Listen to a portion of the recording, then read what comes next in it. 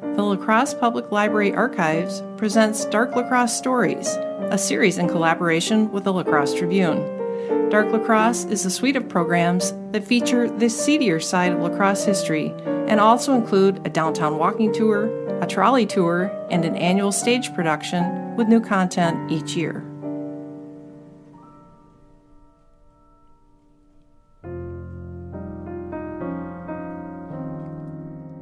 My name is Henry Lyso, prisoner number 12681.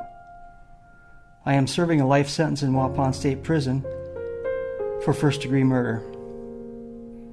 I used to be a respected and trusted coachman for Samuel Hyde Sr. in La Crosse.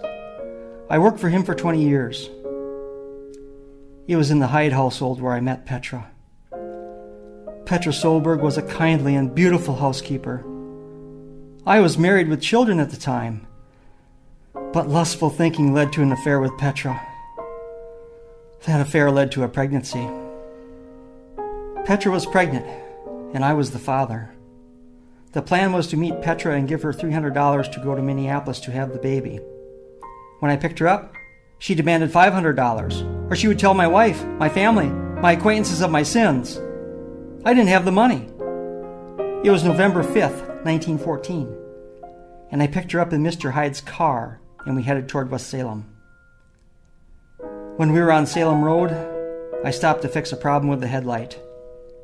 Petra was upset that I didn't have the $500 and started to argue. In a rage, I pulled a hammer from my back pocket and struck Petra repeatedly in the head. Only when I saw all the blood did I realize what I had done. I dragged her across the road. I was afraid someone would see us. As I pulled her into the brush, she twitched. I thought she was still alive. I knew she'd tell that I hit her. I had a family. I was afraid of disgrace. I knew I must do away with her somehow. All of this went through my head in a minute. I pulled a knife from my pocket while she lay there twitching.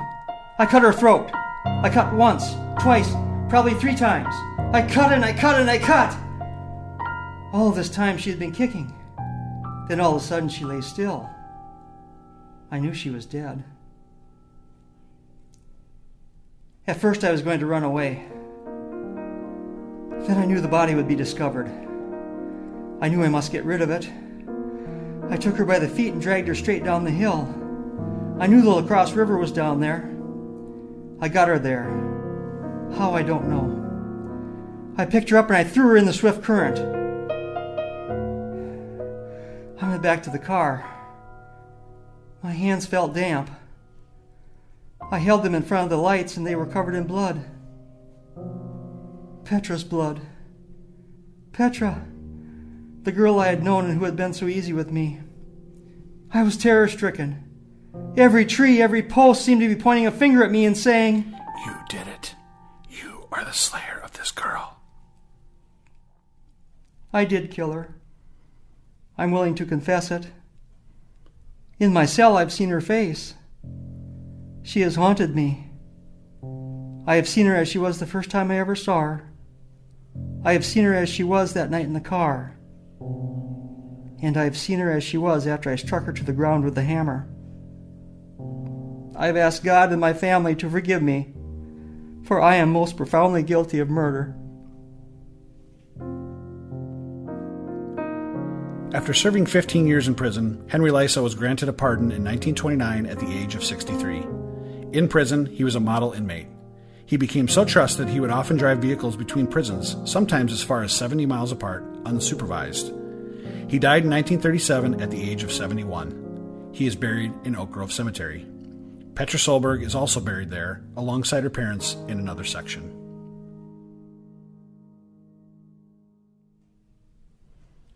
And now I'd like to welcome in David Kranz and Anita Taylor-Doring. David is the director of the Southwest Wisconsin Library System based in Fenimore and was a member of the La Crosse Public Library Archives Department from 2013 to 2018. He did some of the initial research for this story. Anita is the senior archivist and archives department manager at the La Crosse Public Library, and she recently dug into new research on Henry Lyso and Petra Solberg. This was a horrible event. In the end, it wasn't terribly complicated. Petra Solberg's sister pointed the finger at Henry Lyso, There was evidence, and Lissow fully admitted his guilt. But it was horrible. Once confronted with his crimes, Henry was horrified at what he had done and became remorseful and despondent. While held in jail, he pleaded guilty to the sheriff of first-degree murder and waived his right to a jury trial. He was whisked away to Waupun immediately. One remarkable thing about this story is that there were calls for Lissow to be pardoned just 5 years after he went to prison for murdering Solberg with a hammer and dumping her into the La Crosse River.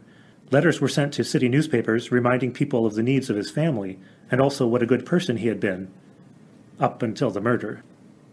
The police chief and presiding judge, Edward C. Higbee, participated in squashing that effort.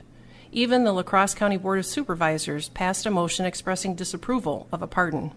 Several women's groups protested the pardon chiefly because of the violence against women and the potential threat Henry would be to the community if released. Conversely, Petra's family was silent. No letters from any Solbergs or acquaintances protested the pardon efforts. They were a poor Norwegian immigrant family made especially tough after the death of Petra's father, Lars, in 1902. His widow, Beata, was left to raise 4 children alone, and likely was the reason Petra was urged to ask $500 from Henry instead of the original amount of $300 that was agreed to. After Petra's murder, 2 of her sisters died early deaths in the 1920s. The widowed son-in-law supported Beata and her remaining son, but this support ended when he remarried. Petra's mother and brother wound up living at the poor farm during the Depression. Lissow was eventually pardoned after serving just over 14 years in prison. That was fairly typical of what we've observed for murderers of that time, serving about 15 years after receiving a life sentence. His wife, Anna, never lost faith in her husband, and she and her children went to visit Henry when they could at Waupun. She had to rely on partial financial gifts from her children to pay the bills while Henry was incarcerated. Upon his release in 1929, the pair reunited and spent the rest of their days together, Henry dying in 1937 and Anna following in 1945. They are buried beside one another in Oak Grove Cemetery.